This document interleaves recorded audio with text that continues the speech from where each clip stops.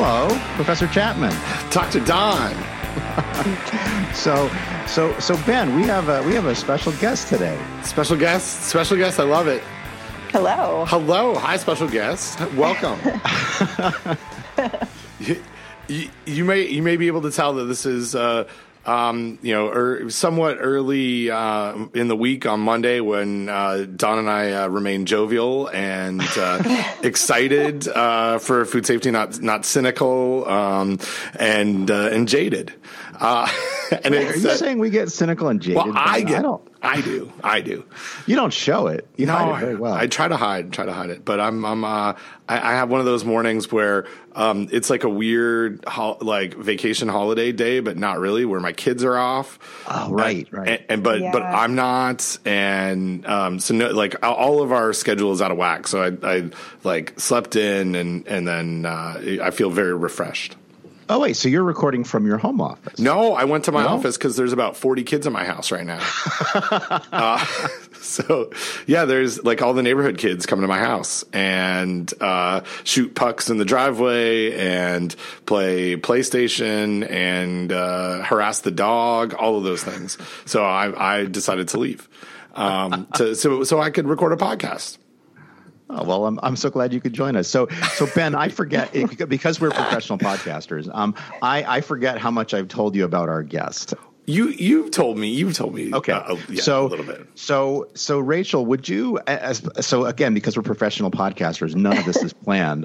Would you, because you're familiar to me and to Ben, you're probably not until this episode familiar to the guests of our podcast. So why don't you, rather than me cobble together some half-assed introduction, why don't you, if you would be so kind, take a few minutes and just introduce yourself to the listeners of our podcast in the way that you would like. Sure. So what I do is I run a website called Eat or Toss. I approach it as a journalist. I am a journalist, and I take images of food that somebody who encounters in their kitchen might be suspicious of. This could be an apple with spots they're not expecting to see. They cut open a pepper and some of the seeds look kind of funny. Chocolate that gets that kind of bloomy look. So I take those images and then I call up people like you guys to try to understand what's going on.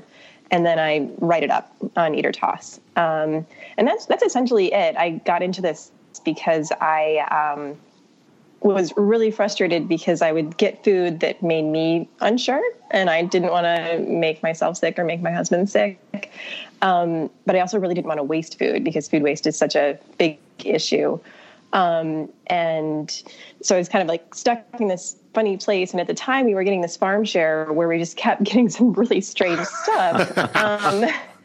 And I, to be fair, I think that some of the stuff in this farm share was a little bit older than maybe it should have been. And I think that might have been a little bit of what we were seeing. But so I just started taking pictures of things and researching as much as I could.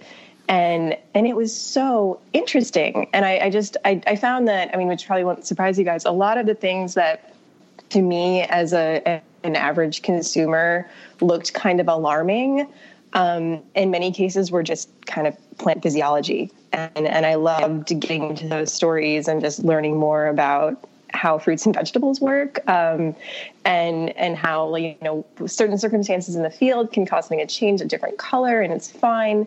And occasionally it's not, and that's good to know about too. So that's it. And so now this is what I do, and I just have a blast doing it. And Don recently helped me out with some posts about bugs in food, which is a new area. I'm very excited to start writing about that. Just to be clear, literal bugs, not microorganisms, which we also colloquially refer to as bugs, but literal entomological bugs. Yes, etymological. That would be the origin of it. Do you mean edamame? Everything happened at once. Yeah, I'm glad you mentioned that because that occurred to me as you were talking about it. I was like, oh, well, bugs to me are just insects. But then I know on Twitter you're, I think, bug counter. Bug counter, right. Yeah. Right. Yeah, because predictive microbiologist was too long. So, yeah. Right. Yeah. Makes total sense. So yeah. Cool. Well, that's it in a nutshell. Thanks for joining us. And Dawn and I, and I mean, you might know a little bit about it. We've mentioned your website a few times on the podcast. Thank you. You're welcome. But I've also followed it, and one of the ones that as soon as Dawn kind of connected me with eatertoss.com, one of the things that I looked up was a question that I got.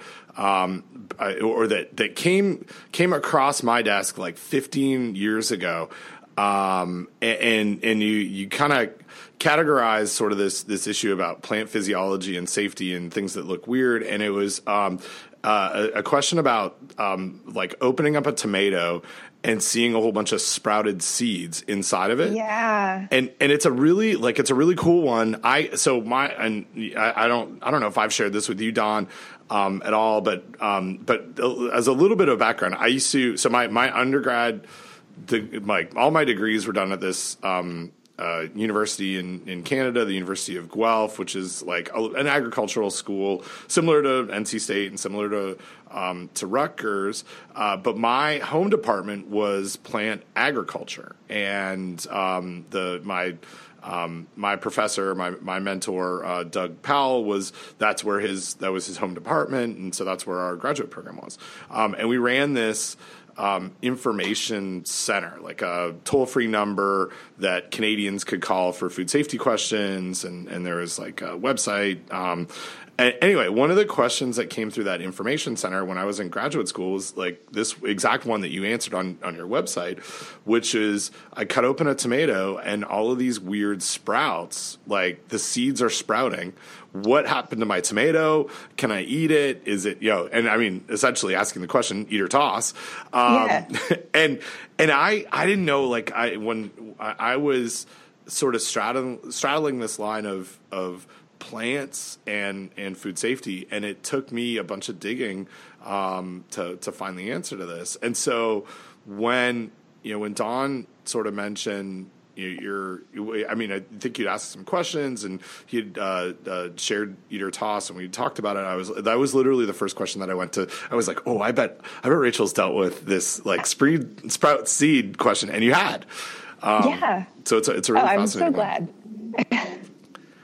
Yeah, I think one thing I found one of the reasons I started doing it is that a lot of these questions I couldn't find answers to online. Right. And that's one of them. I mean, you have some of this is if you search hard enough, it's tucked into little pockets of the internet. But yeah, I couldn't find a central place where I could compare an image with what I was seeing. And I'm so glad that there was a specific question and that Eat or Toss has the answer for you. Yeah. No, it was the first, like literally the first thing that I thought about was like, oh, I wonder if this, if there's pictures of this, because I just remember I don't have that question, it's not still in my email, but I remember the Inquirer had sent a bunch of pictures, like, and this time it wasn't like digital pictures, like someone had scanned these pictures in, and I remember it being like just so crazy looking. And I was like, oh, I have no idea what's up with this. And you have you have a really nice picture on the website of what that looks like at the start, where these sprouts are coming out of the seeds, and it's really has to do with ripening and basically the seeds are growing, trying similar to what you would see in nature. The fruit of the tomato would get deposited, fall off a tree, the vine, and end up growing. It's essentially happening within the fruit before the outside of the fruit decays, it's just fascinating stuff. Yeah. Yeah, it's funny, Ben. Your comment made me think about looking up one of the questions that I got early on in my days as an extension specialist, and was a bit of a stumper. And again, to put it in perspective, this was in many ways, I mean, the internet was just starting, and so it wasn't always possible to look stuff up. And the question I got was about garlic turning blue. Now, Rachel, it looks like you have something on garlic turning green when you and what it is harmless chlorophyll. And Eat or Toss, the verdict is eat! Exclamation mark. But I don't I don't know that you necessarily got into the blue garlic, and I did do a quick bit of searching here. And Cooks Illustrated has something that talks about why, especially when you acidify garlic, it turns blue. And again, it may have something to do with the green color and the chlorophyll reaction with pH. But yeah. Yeah, I haven't. I've wanted to write about garlic turning blue, and it hasn't happened for me, so I don't even have a picture of it. Yeah. But I have written about red onions turning green, or like kind of like a greenish blue, which is like an acid-based thing. It's really cool. And that one I first noticed, I was having brunch somewhere in New York, and there was like a egg lox onion scramble, and the onions looked kind of like gemstones. They were like in this like transition between purple and greenish blue. Some of them are really pretty.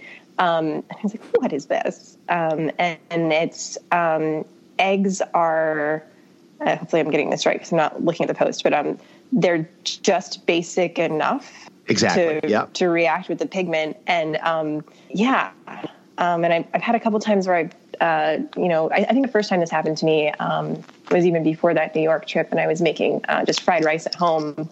And instead of turning this pretty color that I saw at that brunch, they turned kind of this like really sad, dirty green, which is kind of unappetizing. And that concerned me a little bit, but, we didn't worry about it too much. But then it just was really fun to write about. And that one I've done with kids, where we'll take a purple onion and then rub some baking soda on it, put it in the microwave, and then instantly it's this like horrible green color. And it's just fun. Yeah, that's cool. Yeah. So I am looking at your website, and it really does look very gross and unappetizing. Yeah, right. But I think it's so cool that you can change color like that for something that's, it's such a nice purple color, and it really doesn't take much to switch things over. Right. Yeah. Well, and it's, I think you straddle this really interesting space that Dawn and I are sometimes in, which is the science of why things happen, right? Like, so people in their kitchens recognize stuff and they see it. They don't maybe often know, what to do with it, but then delving a little further into the why, I think that's, one of the things that I've noticed being in food safety for a while is it used to just be, tell me what to do with this. And now, the rise of just easily finding information online, but not being able to parse it, because there's so much out there, often the questions then turn to, okay, well, why did this happen? And let me, let me as an individual make a decision on whether I think the risk is based on how well you explain the why. You're in a real, interesting corner of food and food science and waste, and really like risk perception, which is an area that I do a lot of study on, and how do consumers make decisions on risk and why? Yeah. I'm really glad to hear you say that, because that's something that I've kind of learned more about when I first started doing this. I thought it would be a lot of yes or no's. And then particularly as I got more into the types of things that you guys deal with, just getting that sense of how much it is understanding the situation enough to make an informed choice. That was kind of like a light bulb moment for me, that I honestly wasn't expecting it to be so gray so often. And I appreciate what you're saying as well about getting into the why, because I know that's really what I was looking for. I didn't want somebody to say like, oh, if you're not sure, just throw it away. Because I really didn't want to waste food, and I wanted to know like, well, why? And I just find it so reassuring to understand what happened to the plant to cause something to look strange. Right. Yeah.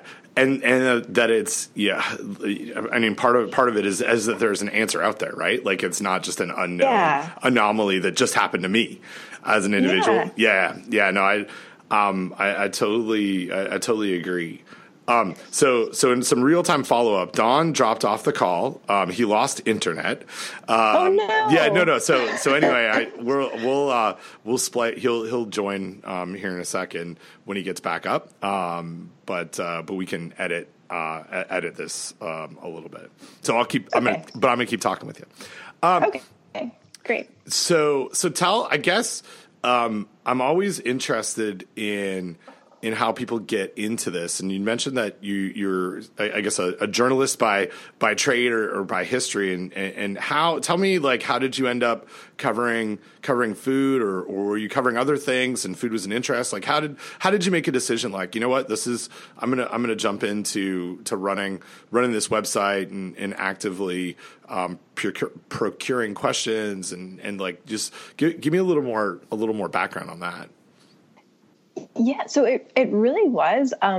I just had all of these questions and was really interested and saw a gap where there wasn't. I just assumed that there would be a resource out there that would answer these questions and have images. And then when it wasn't there, I thought, well, okay, I have the skills to start something. Like, I know how to find experts and interview them and write up what they say. So let me start trying that and see how it goes. Huh. And people were pretty responsive. And so then I just kind of kept going.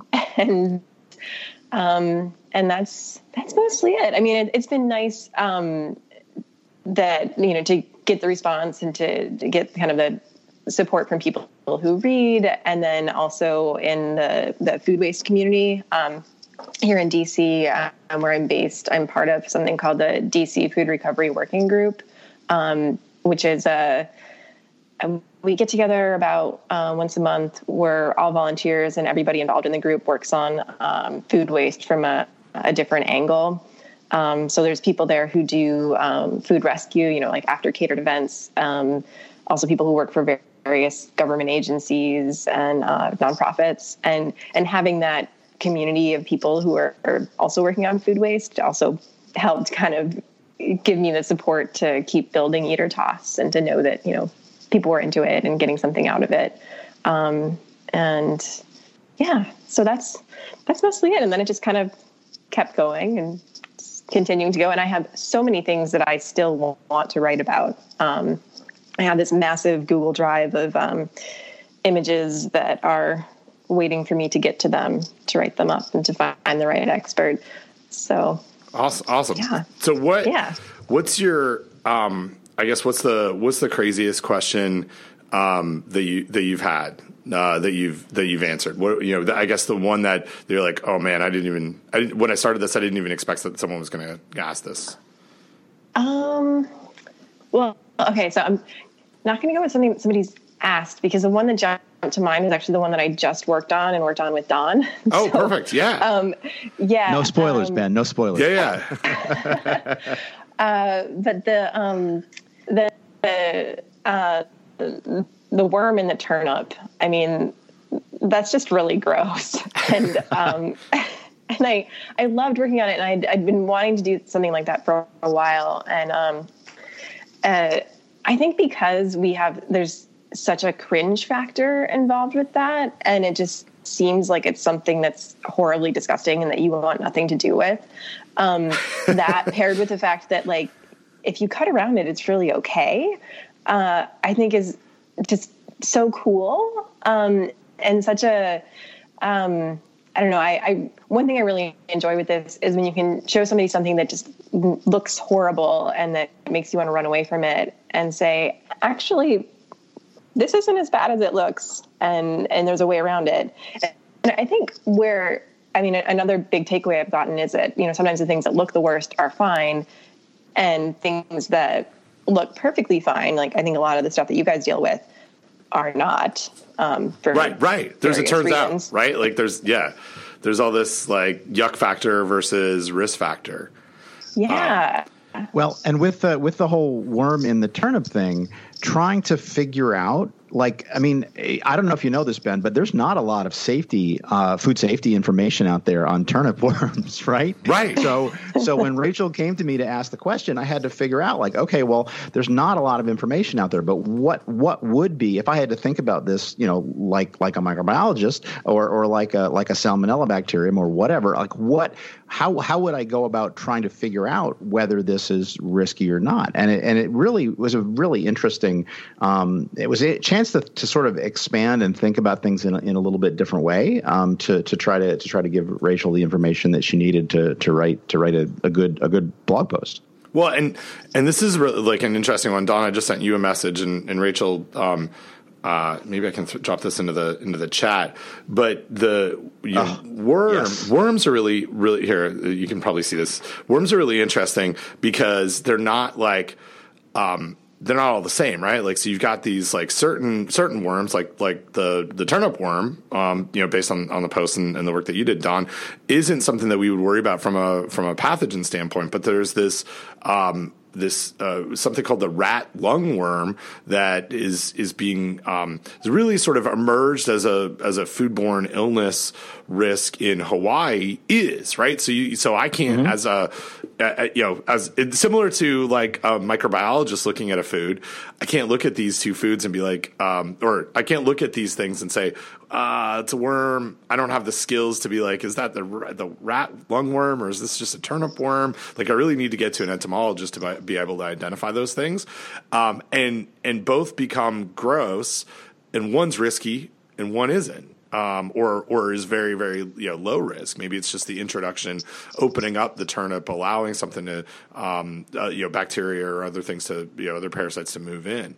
And so it's one of these. I'm working on 2 projects right now that's really about how consumers or just regular everyday folks view food safety, and how that differs from folks like us, Don, that we're in the food safety trenches all the time. And I'm grappling with why, like, trying to justify to reviewers and to others why that matters, right? And part of it I think is exemplified by this, right? Like, it matters because of food waste. It matters because of that food waste leading to disparity issues.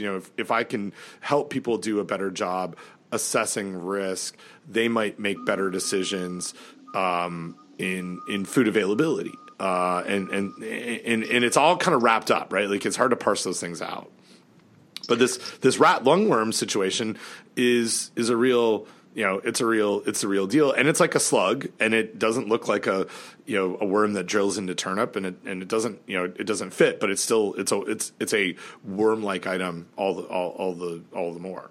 Right, and to make the whole rat lungworm thing even more complicated, there's a lot that we don't know. Like, we know that the specific organism for sure causes illness, right? But we don't know necessarily what the risk factors are. Like, so we would definitely recommend that people not eat this microorganism. But of course, people don't eat the microorganism, right? They may eat fresh produce that has been contaminated with it, but we really don't understand the exact mechanisms by how that fresh produce gets contaminated, right? And I think it's different than the turnip worm, because I don't think this is not visible, right? Or if it's a nematode, right? And if it is visible, it's not something that people are typically looking for. It's not something obvious like, oh, hey, there's a worm in my turnip, right?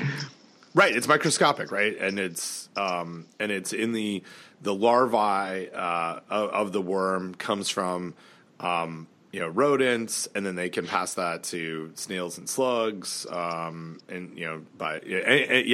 it gets a little complicated. But I guess, I mean, my thought here is a worm isn't a worm, right? From a risk standpoint, and it's hard. And what Rachel's doing, I really like, which is, okay, let's dive deeper into worms, right? Like, is it having a worm in a turnip? What's the risk, and how would we assess that risk, and how would a microbiologist assess that risk, versus someone else who really just wants to eat turnip? Right. Yeah. Yeah, I mean, and I think, when I first cut into that turnip, it was my turnip. It seems like you get a lot of spoiled foods. This was this farm share from a couple of years ago, honestly.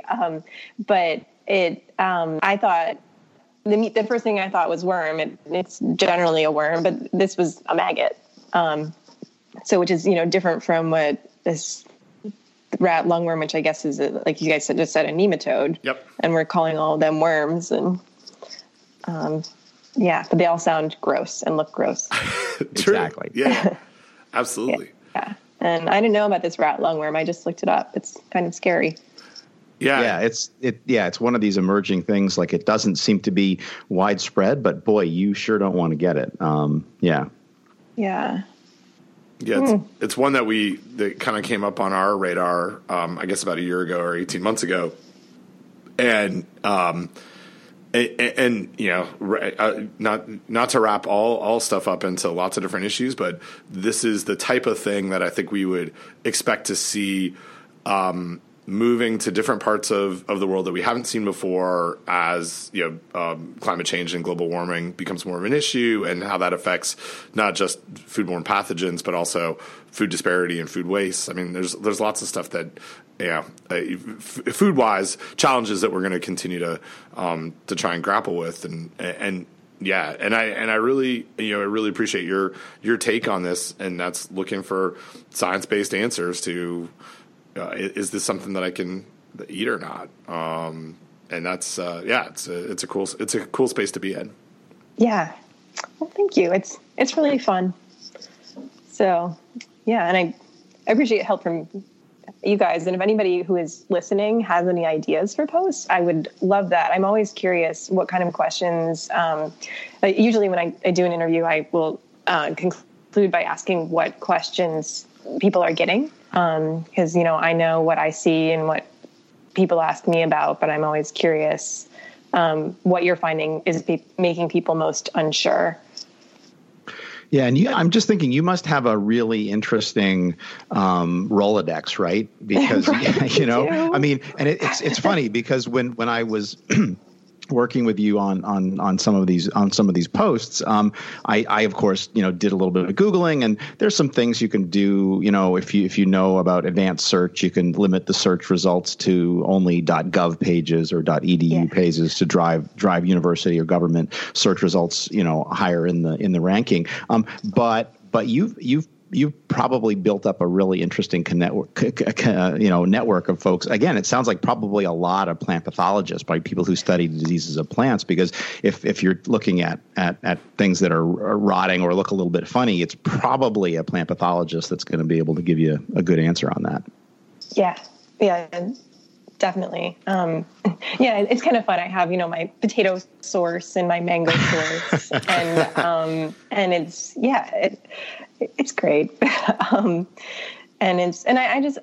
also just love that, something that's, is working in media. Like, I've always been a generalist, which has worked pretty well for me, but I also just find it so fascinating to be really focused on one thing. And to be fair, I mean, a number of people I interview, focus on more than one crop, but still, it's so different from where I'm coming from to, spend so much of your day thinking about, say, potatoes. And I think it's really neat. Go ahead, Ben. I was going to say, so what do you, what do you do? What do you do next with this? I thought you were going to ask what does she do for fun? No. Like, is this? Have you seen questions, or at least people that are providing traffic to the website, or you're engaging with on social media, coming from places that aren't just consumers in their kitchen? And the reason why I ask is we do quite a bit of work with food pantries and food banks, and eater toss is a real question in that space, right? So it's like I mentioned before, we've got food waste and food disparity are really hard to pull apart. And so where do you go? Where do you go with this? So that's a really good question. A lot of my focus is on the consumer. And right now I really just want to build up the content on the website as much as possible and cover as many topics as I can and cover them well. In terms of, food pantry work, and that is, and some of the people that collaborate with on the food recovery working group are doing a lot on that. And so I kind of view my space as reaching consumers. And so a little more context on that.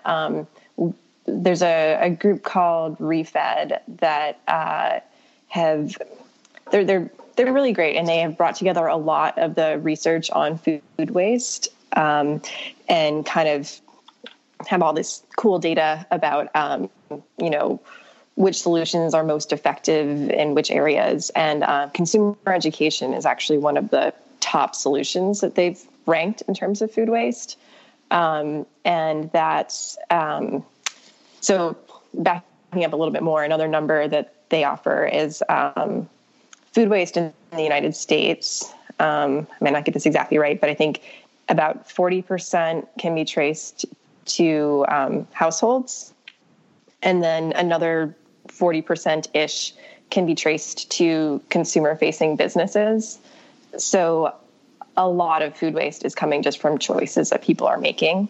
And those consumer-facing businesses, they're probably going to have the extra food that a group like Food Rescue US could ideally pick up, at the end of the night and deliver to a nonprofit.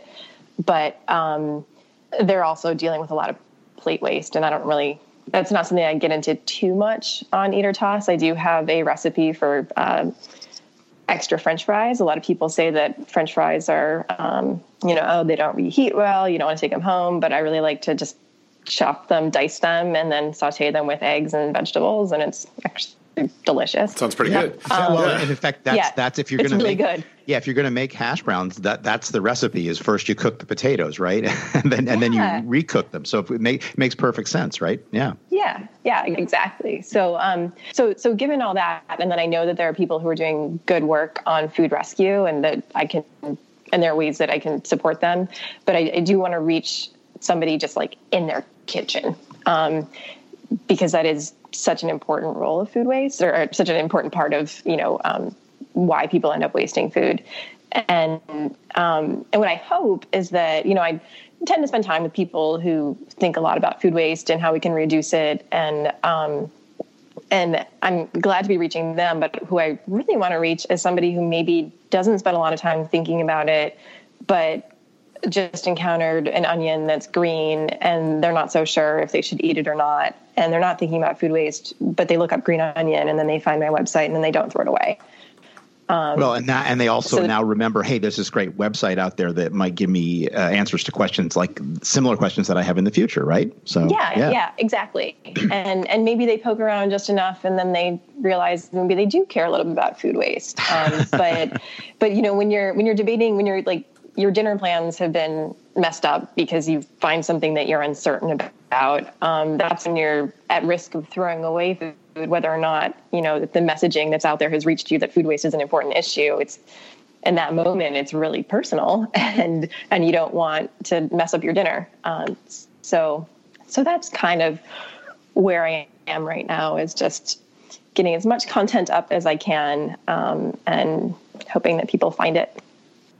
Yeah, and I've interacted with the ReFed folks, and we'll definitely link to their website.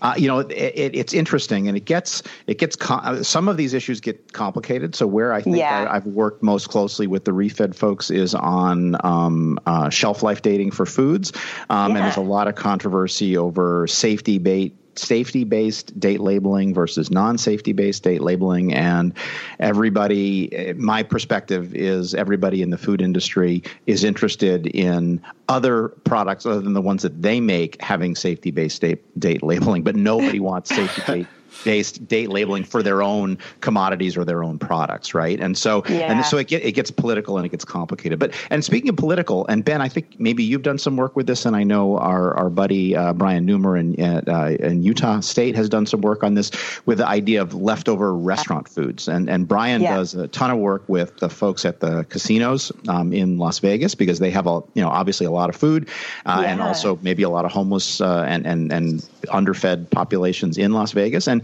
it turns out that, politically and maybe even scientifically as well, it gets complicated. So, but I think you've worked in that area a little bit, Ben. Yeah, no, I have, and actually trying to work with a few other folks on expanding that work. So just to bring Rachel up to speed, we've been doing a project for the last 4 or 5 years with an individual in the Charlotte, North Carolina area, and the program's called Stew of Sustainability, and the guy who runs it, his name is Tom McKernan, and Tom came to me a few years ago with this idea of like diverting not plate waste, but like banquet and institutional food that had not been served but had been prepared, trying to divert that to food pantries. But he was really concerned about the regulatory aspect and the regulatory hurdles of diverting it. He wanted to help people bag it and freeze it, or bag it and refrigerate it. And so we went through a whole bunch of different iterations on like vacuum sealing, and there are lots of different weird food safety things that pop up on that. But that work, we actually I just had a conversation on Friday with a few other folks of looking to expand that and looking at what are the barriers to doing this. And I see it. I mean, I trying to follow what happens in the world of food waste, at least adjacent to the food safety world. I see this real interest in even people in their homes, maybe making too much and wanting to share that food somewhere else, and not, I think like Dawn and I, this is something that we've approached in a similar way. Our traditional food safety microbiology folks, when someone says, "Oh, I want to share food from my house to other people," everybody's alarms go off on, "Oh, you're gonna, it's a potluck and everybody's gonna get sick," and the approach that I think Dawn and I have taken on this in general is, there are safe ways to do this and there are unsafe ways to do it. So how do we do it in the safest possible way? And what are the barriers to that? And is it practical? And so, that's kind of where we're at in expanding this project, is looking outside of just hotels and caterers to other places that may have leftover food. And like I said, I'd love to get into at least exploring the issues around how do some of these I guess connection apps or organizations that take food and connect with others, how do they manage food safety, and what are they doing well, and what are they doing not so well, and how do we improve that? So I think your stuff's right in the center of that. Yeah, I would love to hear more about what you're finding, and what you do find if you make more of those connections. Because I work with several groups that do that kind of thing, and I went to, there's a group in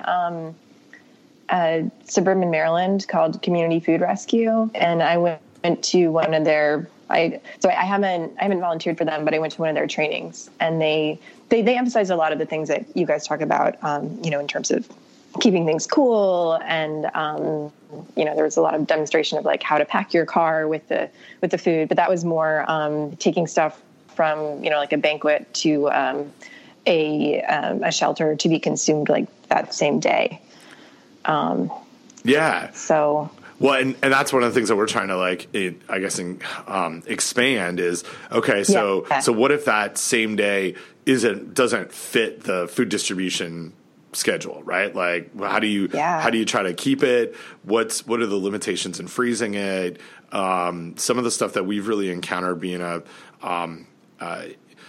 questions to focus on are things like allergens, right? Like, so in the commercial food world, we're very, the businesses, whether it's a really small business or really large business that we support in food safety, they're really concerned about like making sure that they communicate ingredients and hidden allergens, right? So, and I think in the food waste, distribution and diversion world, that sometimes that allergen information gets lost, or it's not sort of posted as this is important for a certain portion of our population. So we want to do this, but we also don't want to expose somebody to like tree nuts. And we had a guest a while ago who talked about some issues related to pine nuts that he had, and so it's like, wow, here's another situation where someone says, okay, this is pesto, and let's get that information, let's get that food to people, but someone may be susceptible to pine nuts or whatever. So we need to conserve the information of what's in there, and that's like, it's a challenge, right? Because we're trying to divert hundreds of pounds of food or whatever it is. Yeah, the other thing that this makes me think of, and it's a little bit off topic, but the whole idea of this burgeoning cottage food industry, right? And people making foods in their homes to sell, right? And that's a big thing. I think New Jersey is the last state in the country to still not allow any form of cottage foods, but it looks like that battle is finally beginning to be won by the home bakers group in New Jersey that have been actually filed some lawsuits and things like that. And so cottage food, and farmers markets too, right? I mean, and what the commonality of all these things is that where people are trying to, diversify the food supply, source more things locally. But what it means is that people that maybe are less familiar with food safety are having to make decisions, or having to make some management decisions about how to make sure that what they're doing is safe, so that either the food that they're selling out of their own home or the food that they're donating doesn't end up making somebody sick, which would be against the whole purpose of what they're trying to do in the first place. Yeah. So one of the things that I like to ask all of our guests, or many of our guests that are on, especially folks that aren't in the food safety world, it is really like, what are the things in food safety that you worry about, like that you make decisions on in your home or as you go out to a restaurant? Is it something that you worry about or think about at all? Is food safety something I worry about? Yeah, like in your own, like, preparing a meal or choosing restaurants or even grocery stores to shop at. Oh, that's a good question. I mean, I think a lot of food safety in terms of, my like eat or toss food waste work, but in terms of just making my own choices about like where to go, not a lot. I generally trust where I'm shopping. With some, I mean, my local grocery store, sometimes the bathroom's not in the best shape, and that makes me a little nervous. So I think about that. There's a place at our farmers market. Okay, I'll mention something about our farmers market that I'm a little afraid to share. Yeah, perfect. This is good. Yeah, exactly what we were looking for. Yeah. We have, it's great. In DC, in each ward, there's a place where you can drop off your compost. And this happens at the farmers markets, usually on Saturday mornings. And so I drop my compost off there. And what I usually do is I drop it off and then I duck into that grocery store I just mentioned with the not always as clean as I'd like bathroom. And I wash my hands. But a lot of people don't do that, and they just, dump out their compost into the bins they have, and they have some hand sanitizer there. And then they proceed and do their shopping at the farmer's market. What do you think? Like, Well, so let's before we answer that question, let's take a step back. What is this dropping off your compost thing? Because what we do is we take our vegetable waste and we put it into a black bin in our backyard, and then magically we just fill up that bin, and then magically it never gets very, very full because of things breaking down. And then eventually, obviously, if we need to fertilize something, we'll pull stuff out of the bottom of this bin. But so tell me more about this whole take your compost someplace system. Yeah. So, I mean, I'm in the city. I don't have a yard where I can compost. Okay. That makes sense. I do have friends who have worm bins in their apartments, and that's very intriguing to me. I'm not sure I'm quite ready for that level. So it's a pretty nice service. You go to the farmer's market I'll collect my compost, and it is only vegetable and eggshells, no proteins or dairy. Right. So you just bring it in a bag or in a reusable container, and then they've got basically just big garbage cans, and then you dump it in there. They've got a wooden spoon you can use if there's something that's kind of sticking, and then you can make sure you get all of it out. And then they will, I think, take it to I should know. I know some of the people who manage it, but some of it I think ends up going to some of the community gardens in the cities. Yep. But there's so much of it that I think some of it has to go to some kind of large scale compost facility. And that's it. For me, it was great because it's really made it a lot easier to compost. Yeah. And of course, this is my I wouldn't say where I live is the suburbs, but it's certainly not the city, and it's like it's just sort of my naive thing about why wouldn't you have a yard where you of course right. Everybody's got a yard. And I did a little bit of Googling here, and there's New York City has a program for where you can compost your food scraps. It makes perfect sense. And before we completely get to the point of answering your question, I do want to mention the whole idea of vermicomposting that is using worms, and I did actually get into this at some point, and it basically it ended up being a little bit complicated to manage, just because it's a lot easier to take stuff out to even in the winter, to take stuff out to a container in the backyard where you just sort of throw it in and don't think about it, versus the worms actually need a little bit of management, and you have to kind of mix in shredded newspaper in with the food waste, and you have to be careful about what you put in there. Like I sort of did my worms some harm when I put too much citrus in, because the oils in the citrus can be a little toxic for them. It is a lot of fun to do, but it does take some effort to manage it, and then theoretically at some point you need to kind of separate out the what's good soil then from the worms, and then so it does take some management, as opposed to just throwing it into a container in your backyard and forgetting about it. At one point I just took all my worms and dumped them into the container in the backyard, where I then continued composted the worms. Yeah, well, I set them free, Ben, is what I did. I set them free.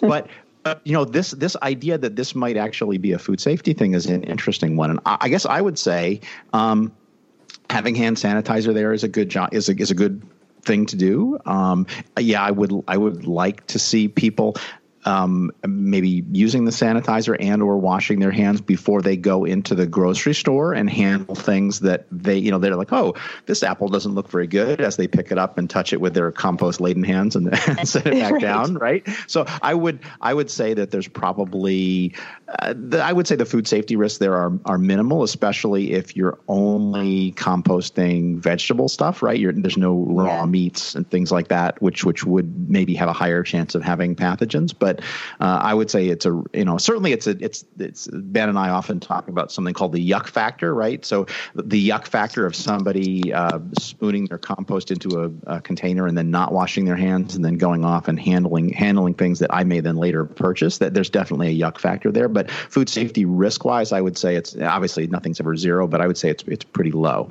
Ben, do you have a perspective on that? No, I agree. I mean, I think that the likelihood of bringing something that has a pathogen into that composting situation. Like composting is akin to trash, right? Like it's stuff that I'm not going to eat, but the part that that was attached to that compost, or where what generated that compost, is food that was eaten. And so I would say that the risk is similar to the risk of the food in the first place. And for this is a comparison that I make quite a bit. We do see millions of cases of foodborne illness a year, but we have billions of servings of food a year that don't make us sick.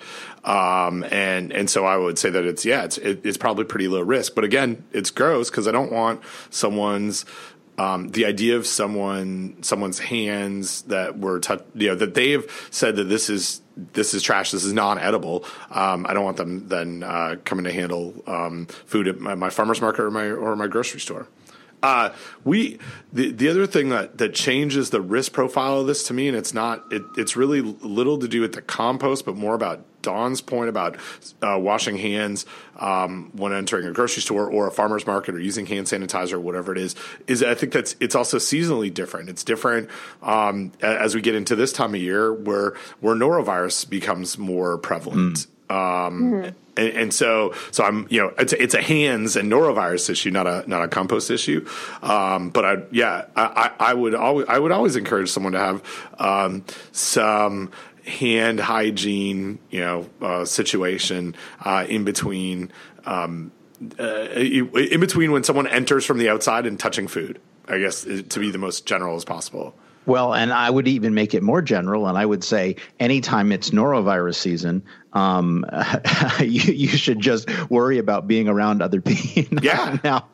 Now there's people out there that are listening to this and going and putting hand sanitizer. One person specifically. One person specifically who's probably listening. Maybe next norovirus season. He's kind of behind on his podcast, but I would worry about anytime you're going into a public place in norovirus season. And we'll there's a really cool CDC graphic that basically shows that it's basically we're right in it right now. So the end of November to kind of the beginning of April is high norovirus season. So, and just before we completely leave the vermicomposting topic, I do want to mention there's a lovely book out there that I got when I first got into vermicomposting, which is called Worms Eat My Garbage, which is just a really delightful, fun, cartoon illustrated book. And if anybody is intrigued by this and listening to this and wants to get into vermicomposting, I would highly recommend getting a copy of Worms Eat My Garbage. It was the book that kind of got me into it, and I just found it to be a lot of fun to read. There's other books out there, but this is the one that I like and that I read. I'll give a shout out to vermicomposting specialist that we have here at NC State, Rhonda Sherman, who is my go-to person for anything worms. And in our Department of Horticulture, she's really great. We also have worms. I didn't mention that. And this is our third iteration. Not in a bad way. Yeah, not in a bad way. Yeah. We also have worms, show title. It's my third iteration of worms. We've killed two previous iterations by them getting drowned by water and like hurricane events that we have here in North Carolina. We now have our worms very protected, on our front porch. And we also have a really big, black bin in our front yard, and sort of practice a hybrid of what Dawn talks about, and it's one of these things where I don't we in our home, I don't think we've measured the difference between what we're doing from a food waste standpoint, but I don't know, I think I know I'm not putting stuff in the trash, since we've gone down this path of both vermicompost and big black bin.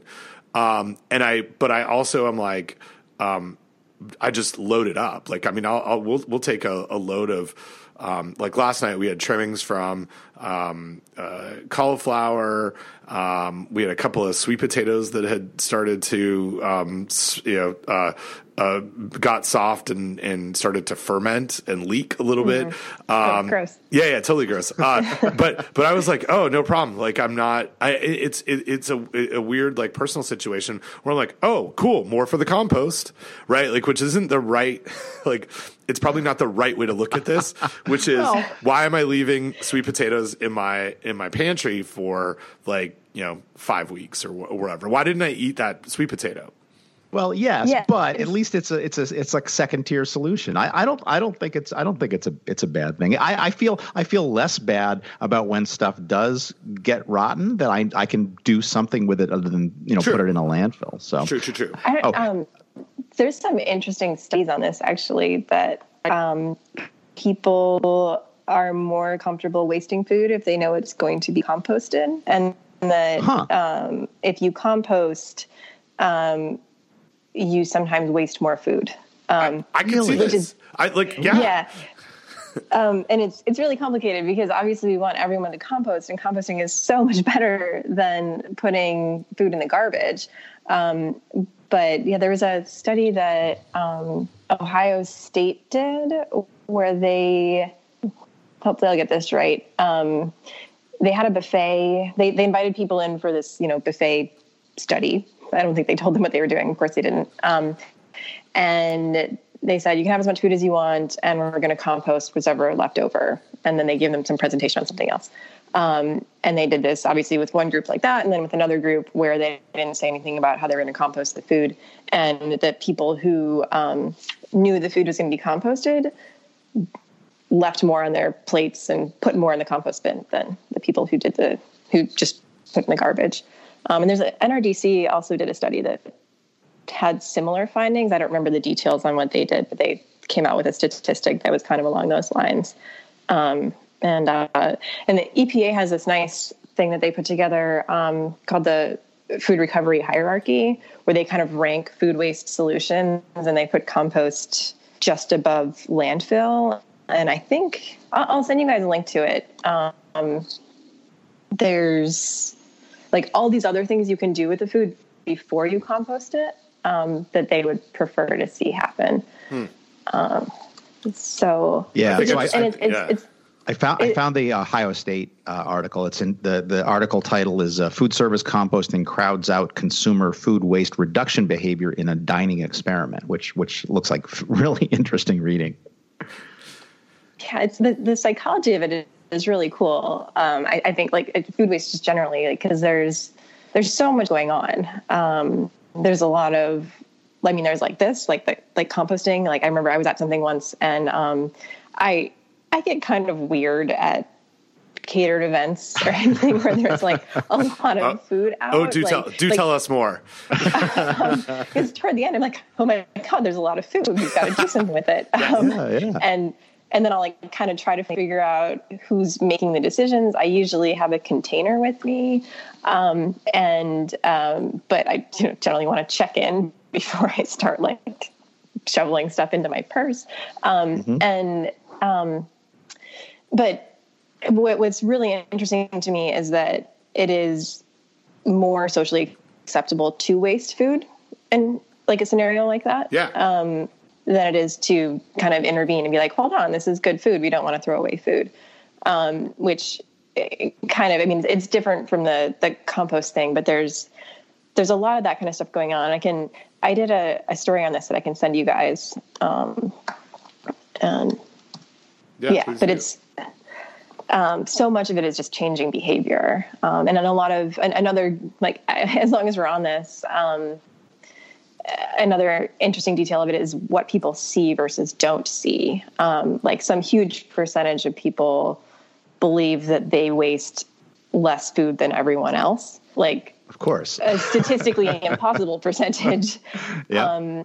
They're also better drivers than everybody else. Right. Yeah, well, exactly. And we see this exact same phenomenon in food safety on optimism bias. That's the sort of psychology determination of that. And it's like, oh yeah, I'm way better at food safety than everybody else. Everybody else's stuff is going to make you sick. I'm fine.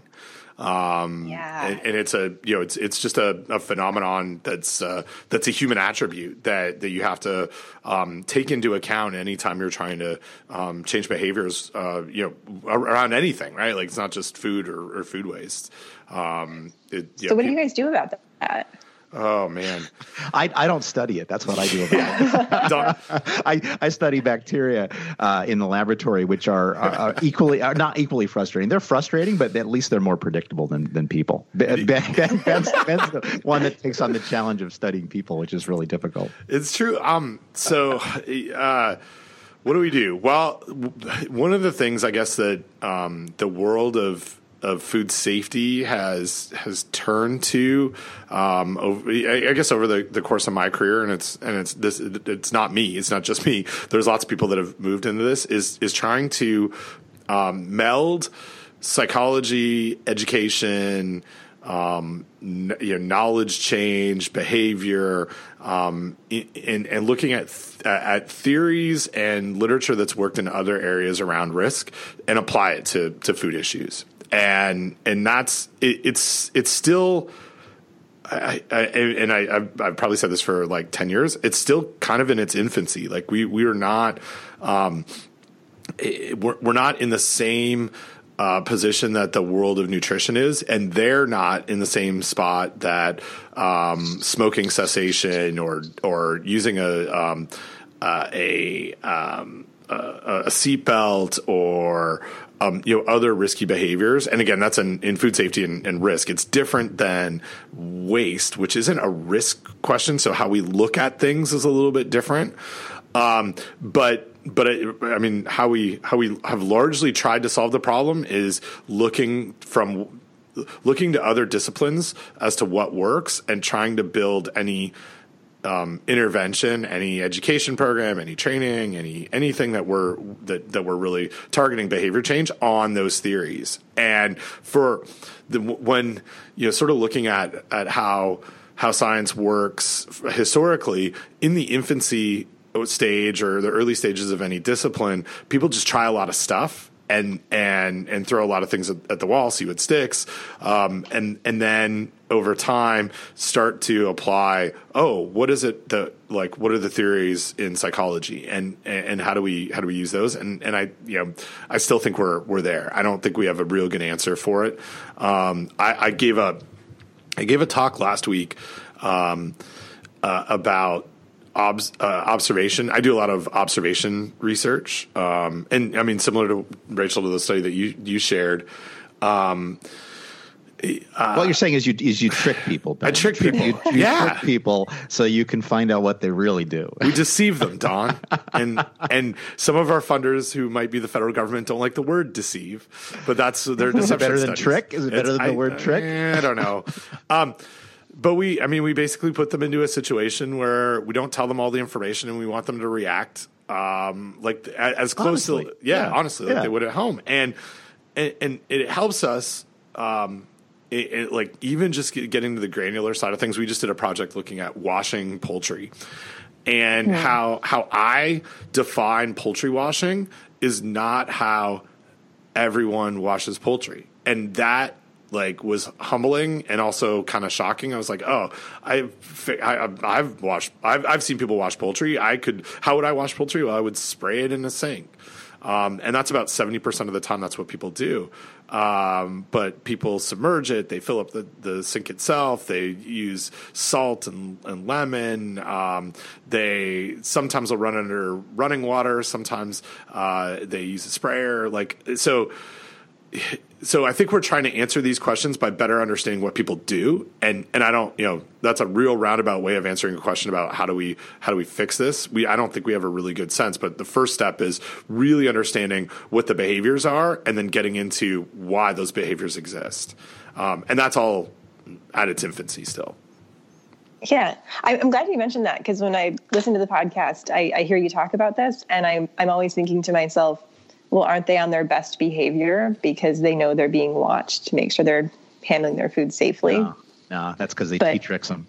Yeah. Yeah. So I'm so curious, what do you tell them they're there for? Oh, it's a great question. We tell them that they're here testing new products, new food products, so in the chicken washing, we have to like construct a whole backstory that is like that I like from a lie, Ben. Let's call it what it is. You have construct a lie. A deception, Don. It's a deception.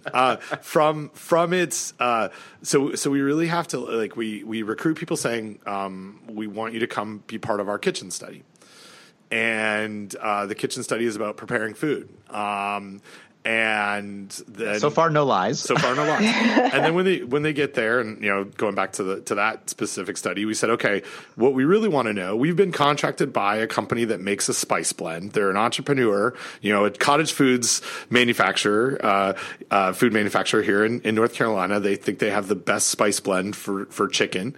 And they've contracted NC State to help them test this spice blend and how people will use it and where it'll go on chicken thighs and how it's going to be applied and what people think about the aroma as they roast it. So we deflect all of the things that we're really interested in, which is, do they wash the chicken, by telling people we're interested in all these other things, other attributes. And then at the end, and so, I mean, it's not a full,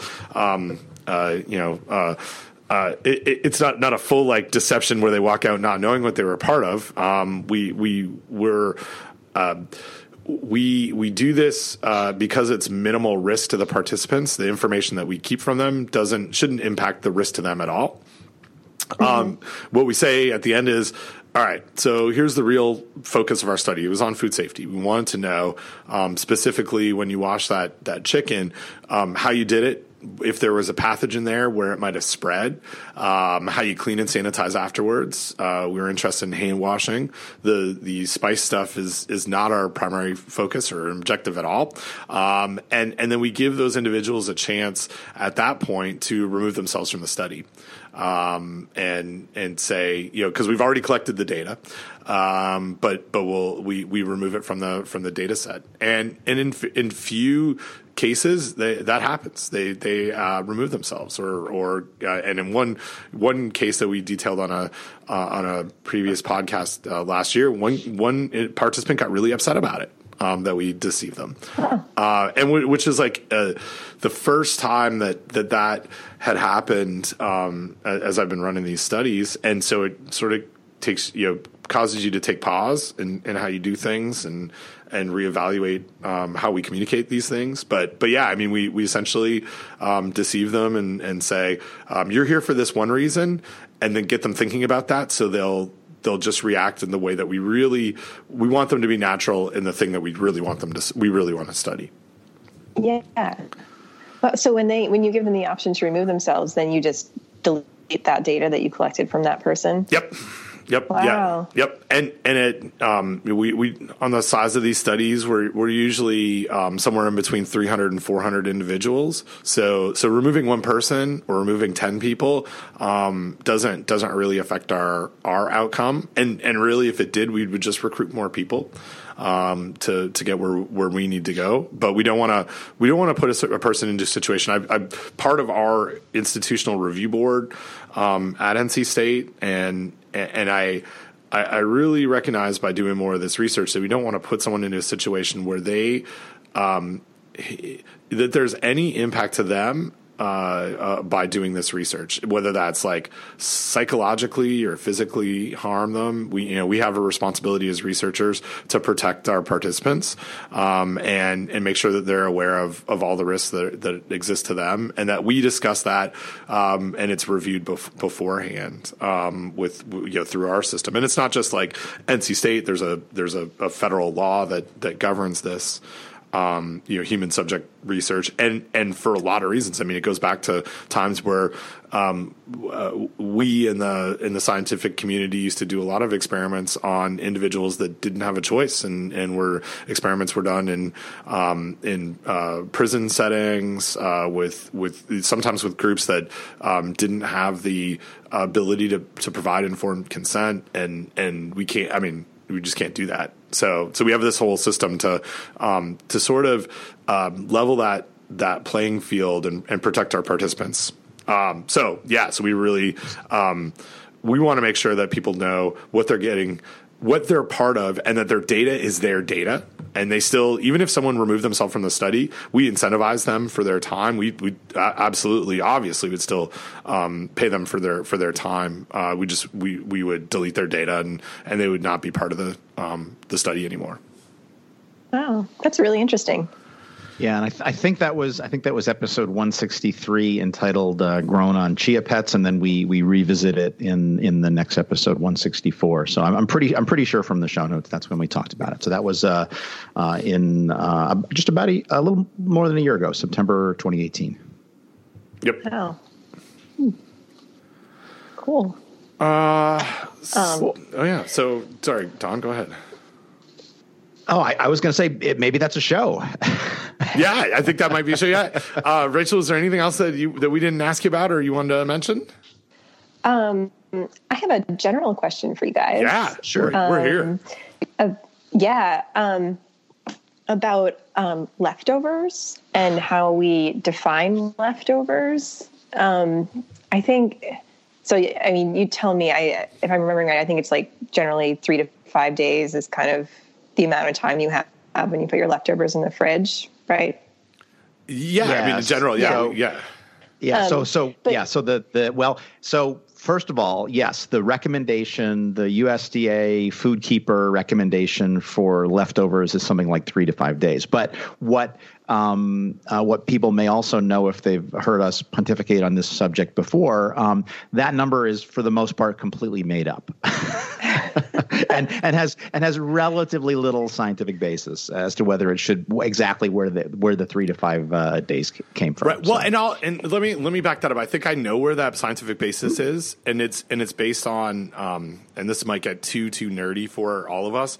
Well, maybe not Dawn and I. No, I want to know. Yeah. So Dawn, I think where it comes from is the line that FDA and others have drawn on Listeria growth in one log, and the assumption that someone's home refrigerator is not at 41 degrees, that it's more like 45 degrees, and that if I have leftovers and there's Listeria monocytogenes in it, that I would get on average one log growth at 4 days. And that's where someone says, oh, well, 4 days, well, that's really strict, so let's just call it 3 to 5 days. And one log of Listeria growth, let's say that that's an acceptable level of risk enhancement. I think that you're just lucky that when you punch that number in, that's what the Listeria number comes out to. I really don't think it's that scientifically based. But I'm willing to be proved wrong if somebody wants to show me the math. But don't you think that's where that number? I mean, that's where the number comes from in the food code of 4 days. Like that's the justification. I would want to see the appendix part of the food code that shows that information. But I'm going to be skeptical because I know often these numbers. I mean, we've been telling people leftovers for 3 to 5 days since when I started, which is before we had predictive models for Listeria or people even knew what they were or used them. So I think that they're more based on historical common sense. Fair enough. And we can back into them with some numerical justification, but that's all it is backing in with numerical justification. Okay. All right. Wow. Okay. That's a really interesting answer. That was my setup for my question. So that wasn't even your question. Yeah. I was wondering how to define leftovers because there are so many things that we do keep in our fridges for much longer than that seem like, I don't know, I'm thinking like cream cheese or things that are like, I don't know, like a jam. I guess a jam's got a lot of sugar in it. But or even, I've seen recipes that say this will stay good in your fridge for 7 days. And I don't know how scientific these recipes are being. I imagine not very. But like homemade applesauce, like things like that. I understand, leftovers as in like, chicken and mashed potatoes. But like, where do you draw the line between things that should follow this, I guess, arbitrary 3 to 5 days versus things that you can leave in your fridge for a couple weeks and not worry about? Yeah, well, I'll come back to the kind of the safe harbor answer, or the answer that I won't get into trouble with my bosses for giving out, right? Okay. Is just to refer people to either the Food Keeper app, which is an app available for Apple and Android, or you can go to foodsafety.gov and you can just search for the Food Keeper app. They've got an online version that you can use right from the web, and those numbers are relatively good. So let's see. So the website says this was developed by the USDA's Food Safety Inspection Service with Cornell University and the Food Marketing Institute. Exactly who at those in those groups developed that, I don't know. But they're good, reasonable answers. The more complicated scientific answer, I would say, would depend upon food characteristics. You alluded to jams and jellies having high sugar, which means that they have low water activity. They also have low pH. And so we could basically take the pH and the water activity and we could plug it into some computer models for maybe some spoilage organisms like yeast and molds. And again, with some sort of agreement that, okay, well, this level of increase is what we're going to say is acceptable. We could go back in and sort of back into those numbers and see if the information on the Food Keeper app match that, and it probably comes pretty close. I'm now my confidence, however, in the Food Keeper app is now shaken because I see that if you look up leftovers, it says without meat, fish, poultry, or egg, parentheses, such as cooked vegetables, which is misspelled. So vegetables is not the correct it's not the correct word. Anyway. But yeah, so that's how I would go about answering that question. So the easy answer is use Food Keeper app or use foodsafety.gov website. The complicated answer is, well, give me the full specification on the ingredients, and then we'll make some assumptions about pathogens or spoilage organisms and food and home temperatures, et cetera. And then we could get a more scientific looking answer anyway. Yeah. Okay. Did you have perspective on that, Ben? No, nothing to add. A specific thing that's in my fridge right now that I'm really wondering about is some very old molasses, which is sugar, right? Yep. But really old. Like how old? So we moved into our current place like 2.5 years ago. And they moved with you? Came with. Yeah. And at that point, I hadn't used it for, I would guess, 2 years. So it's maybe, like 4-year-old molasses. Probably more. So I would, so from a safety standpoint, I'll take this one. I would say that it's really, really, really low risk. But my guess is that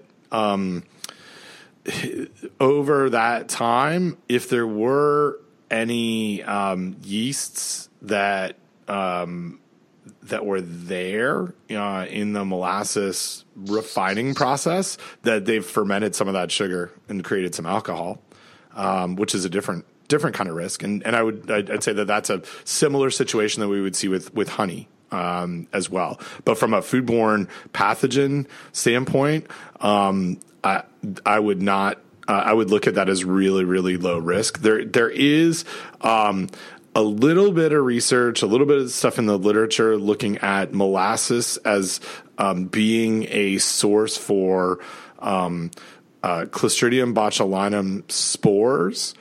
Similar to honey, but it really only becomes an issue in feeding it to infants. But again, there's some debate even in the literature on whether molasses is a actual source for that infant botulism. Finding the spores and then them actually leading to illnesses in infants are two different things. And in fact, we've only really seen infant illnesses linked to honey and not molasses as far as we can see. Yeah, and I'll just chime in and say that the Food Keeper app says for freshness and quality, this item should be consumed within 1 to 2 years if pantry stored, 6 months if pantry stored after opening. So you're well beyond what the Food Keeper app would tell you is appropriate to do. But I completely agree with Ben. Food safety risks are really minimal because even if you were to drop salmonella in there, that low water activity environment over time, salmonella is gonna die. So even if you were washing your chicken in your sink, which we don't recommend, and some of the chicken juice got flung over into the molasses, when you lived in your old place, it would be long since gone, probably by then. So so it really is more of a quality thing. It's definitely not a safety thing. And again, it would be a good fermentable carbohydrate source if you wanted to make alcohol. It would be probably a nice addition to compost because it's got simple sugars in it. It probably would compost quite readily. So I don't know what would happen if you fed it to your worms. Cool. So I can make my cookies with it. Well, what I always tell people is, yes, if you want to use that to cook with, that's fine. Just don't plan on serving that to anybody that you really want to impress, because in case it doesn't turn out. So, but yeah, cookies should be fine. But again, I would, and again, this shows the conflicting information we tell people. On the one hand, we're always taught to tell people, well, you can't smell or see pathogens, right? So don't use the sniff test. On the other hand, I would say with the molasses, look at it, smell it. If it looks okay and smells okay, it looks like molasses, smells like molasses, it's probably fine to use as molasses for cooking. Cool. All right. Well, we're going to make some ginger cookies maybe this weekend. Use up that molasses. Yeah. And please write about it on the blog. Yeah. I probably will. Yeah. No, I had this recipe for ginger cookies that we really liked, and then we just kind of forgot about it, and the molasses was still there. So, the other thing that's in our fridge right now that I've been very unsure about is some kombucha that's about a year old. Here we go. And I've actually never had kombucha. It's just I've never really felt like, I really want to drink this acidic juice. I know a lot of people love it, and these just kind of came into my possession, and then I just never felt like it. But I want to try it if I can. But now I'm, obviously it's a pretty complicated thing. So what do you think? So kombucha is one that comes up for me quite a bit because we work with restaurants on things that are outside of the food code that they want to do. And in our state, kombucha is not handled. I can make all the kombucha I want in a restaurant without asking anybody for regulatory help in the food safety realm. It's controlled by our Department of Agriculture beverages. And then where things get really interesting with kombucha, and this is something that I would something that would be a concern with one kombucha that was in my fridge for a year, is that if there's still a SCOBY there in the kombucha, it can continue to ferment and then give me, instead of less than 1% alcohol, maybe up to 6 or 8% alcohol. And that, And so that's a different type of risk, especially if you feed kombucha to kids. My kids have had kombucha a few times. So one of the things that I've kind of recommended to people who are making their own kombucha is to also invest in it's a hydrometer that can help you figure out what the alcohol percentage is of what you make. And cool. So you can get them on Amazon for less than $20. And if someone's doing this a lot, it's a good investment. But we, Don and I have fielded some questions on kombucha recently, where many of the concerns are commercial or homegrown, just over fermenting and leading to more alcohol production, because it's not it's different than what you do in wine or beer or distillation, where you're constantly checking that alcohol percentage. Like that's part of what you're trying to do. When it comes to kombucha, it's kind of like it's unpredictable on how much alcohol gets produced, and over time it's going to be more if the fermentation is still happening. Yeah, and there's a pretty good webpage on kombucha on Colorado State, and it does talk a little bit about food safety. And one of the things and they've got a really nice, disgusting picture of kombucha SCOBY with mold growth. And there are toxigenic molds that could theoretically get in or on your kombucha. So, and again, after a year in the fridge, I think you said that's a long time, and it's probably doesn't taste that good for sure. So yeah, and I just sent you a link in the text chat, and Dawn for the show notes, a paper that our friend Brian Newmer wrote on this for NEHA, National Environmental Health Association, Journal of Environmental Health. Looking at issues and risks associated with kombucha fermentation at retail. Cool. Well, yeah. Rachel, thanks so much for joining us. This has been thanks for having me. Yeah. Well, and thanks, and also I just want to say thanks for doing Eat or Toss. What a amazing resource for people. I mean, it's the kind of thing that if this was out there when I first started doing extension before there really even was an internet, I would have definitely bookmarked this on my Gopher page or whatever. So it's a great resource, and certainly anybody who listens to this podcast who has these sorts of questions, I really like the idea that you bring your perspective as a journalist, you do your research, you talk to experts, and you sort of distill it down to a language that to answer questions the way that normal people would think about them. So thanks for being a guest, of course, and also thanks for doing your website. Yeah, thank you. I really appreciate that. A lot. Thanks. And it's fun. So, and if anybody listening has ideas or anything, I would love to hear from them. So sounds good. Cool. And thanks a lot for having me on. Yeah, absolutely. Yeah, and we'll link to your website in show notes at Eat or Toss, not Eat or Talk, eatertoss.com. Awesome. All right. Well, thanks a lot. All right. Thanks for being on the show. Guys. Yeah. Bye-bye. Right. Bye. Bye.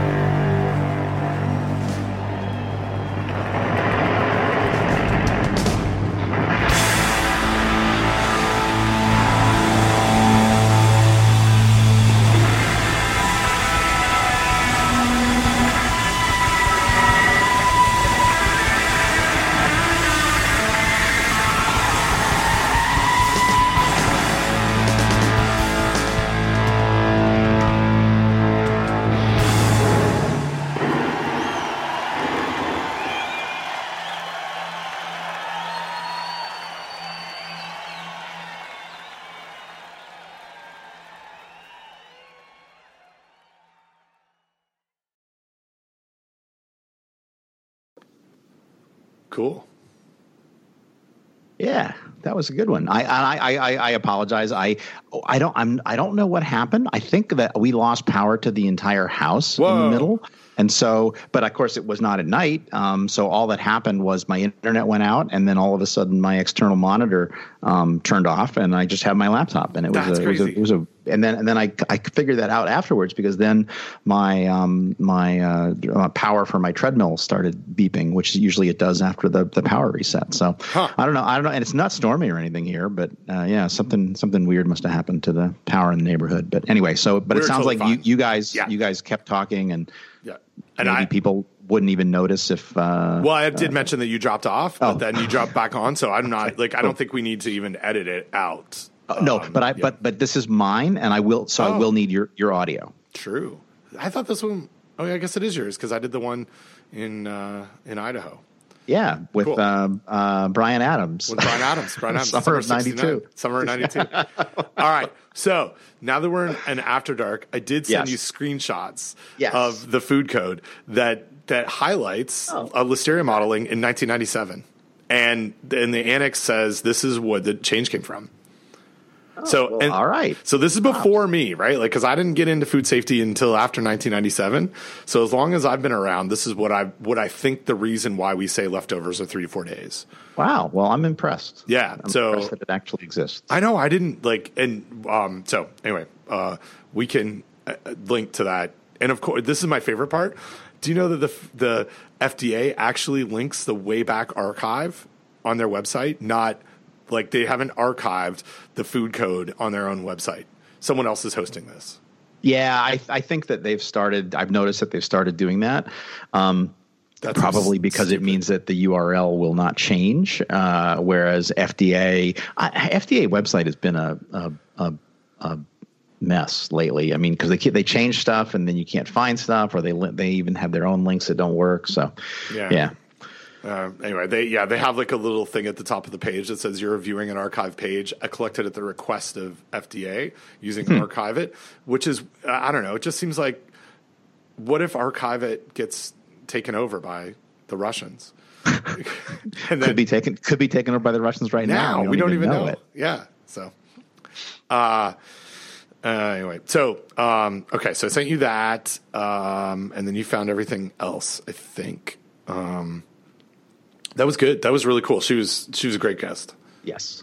It took a little bit to kind of find our rhythm, I think, just because of whatever. But yeah, in the end, I think it was a good episode that people will like. So. Yeah, absolutely. Okay.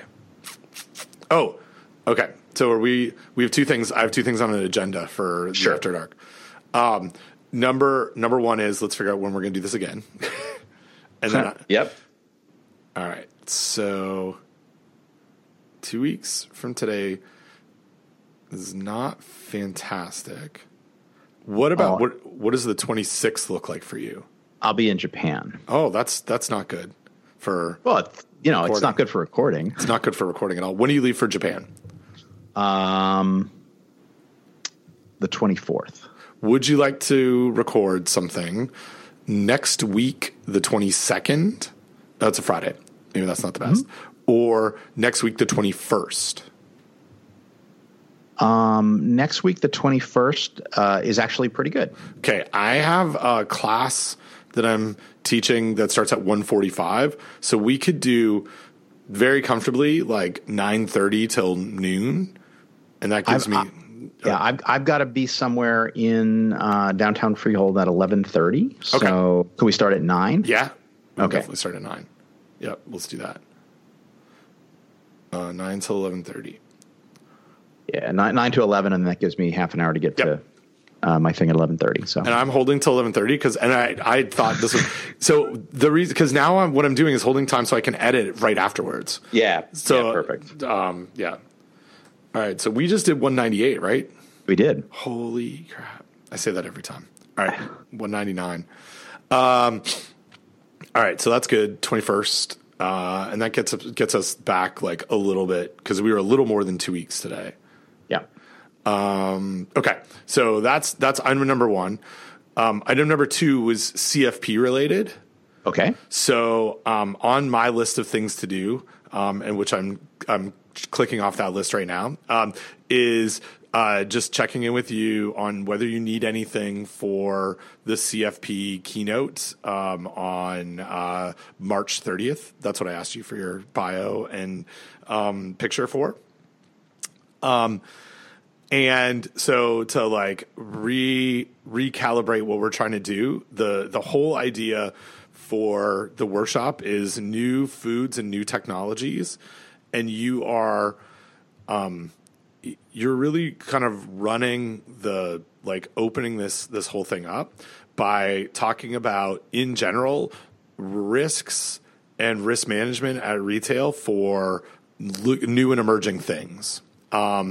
The stuff that's emerging, like new foods and new technologies that we're doing, and I think you have the agenda from that Rich sent, or Rich's assistant. I don't know that for sure. Okay, so basically we're talking about like lab grown meat, and edible insects,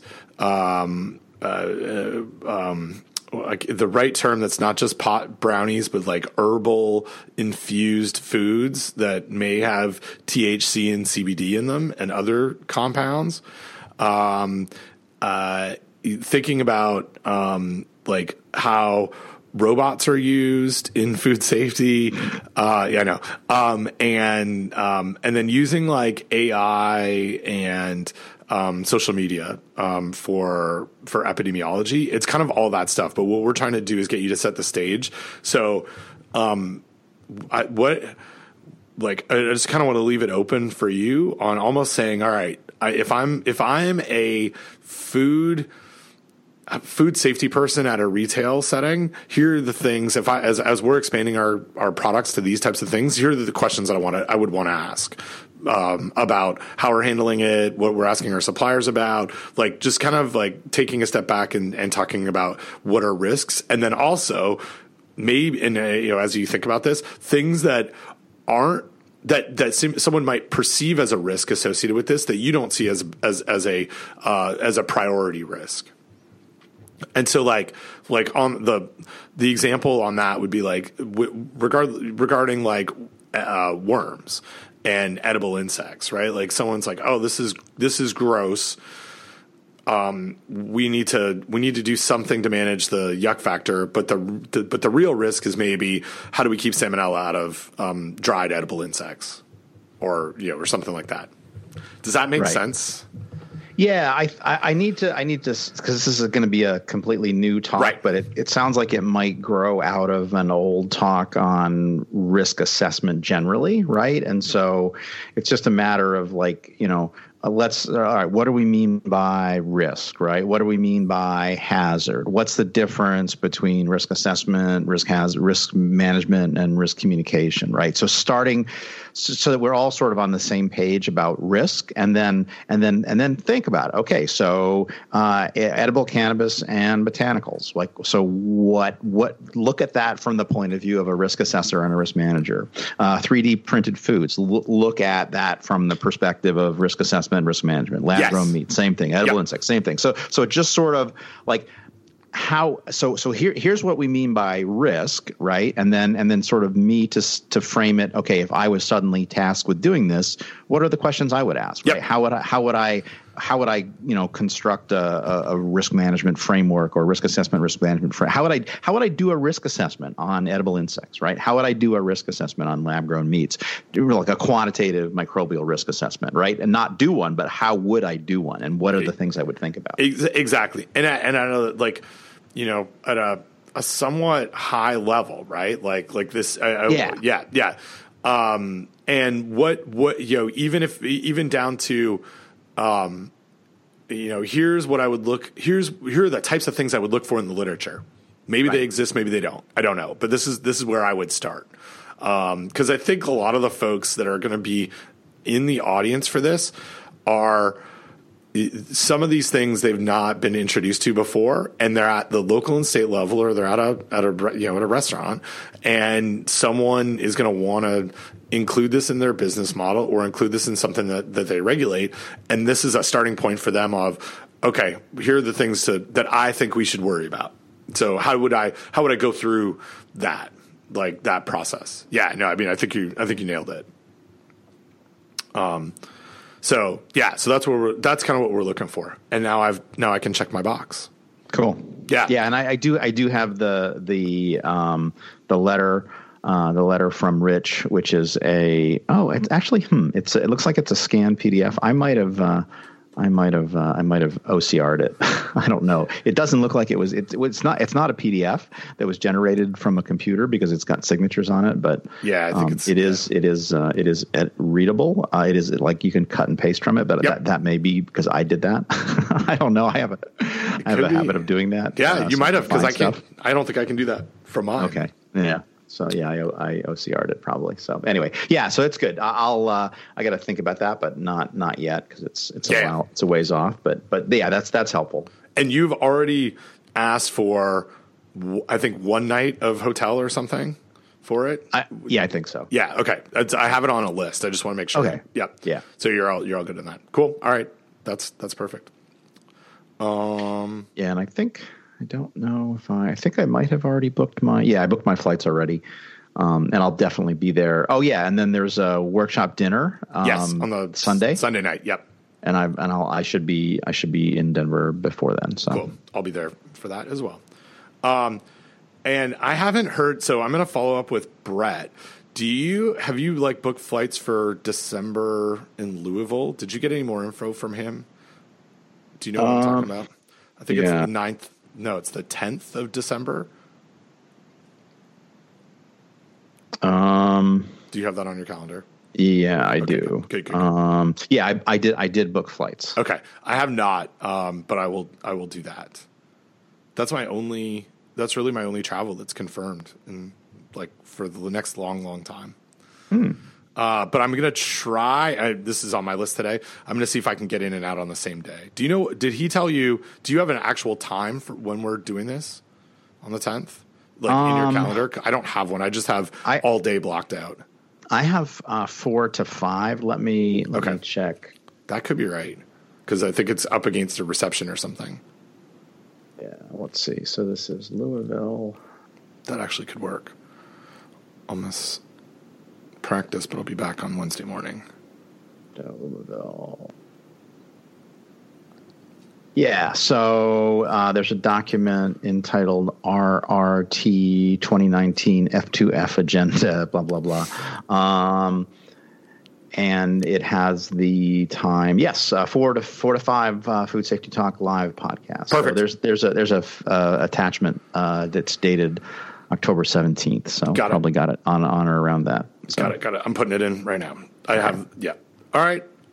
Anything else? You got anything else you want to talk about? No. What are we doing with Risky or Not? What should I? I gotta get busy and make some episodes from the raw material we collected. We should probably. You want to set another time to record that? Yeah. Okay. So, do you think? Okay, so do you want to do that after you get back from Japan? Yeah, first week of December. Yep.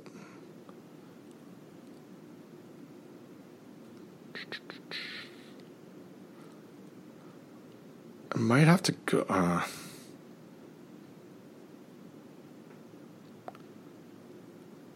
right. I know. Okay. I know I need to be back in Raleigh on the 5th of December. I might be away on the 3rd or 4th, maybe, on this CPS project, but we don't have any funds yet and nothing scheduled. So I'm holding something there. Okay. How about the 2nd, or was that a travel day? Well, I don't know. No, the 2nd is not a travel day because I've got to give a guest lecture on the 3rd in the morning. So I may be flying out after that. Okay, so I could do any time before 1 o'clock on the 2nd. All right, let's do 10. Okay, if that works for you. Yep. And block out like 2 hours again. Yeah, let's do 2 hours. Yep. And I have I got a couple of texts this weekend, which is my Risky or Not source that I'll put into the Dropbox. Good, and I got a couple that I've been doing in Dropbox and the Google Doc or the Google Sheet. Yeah.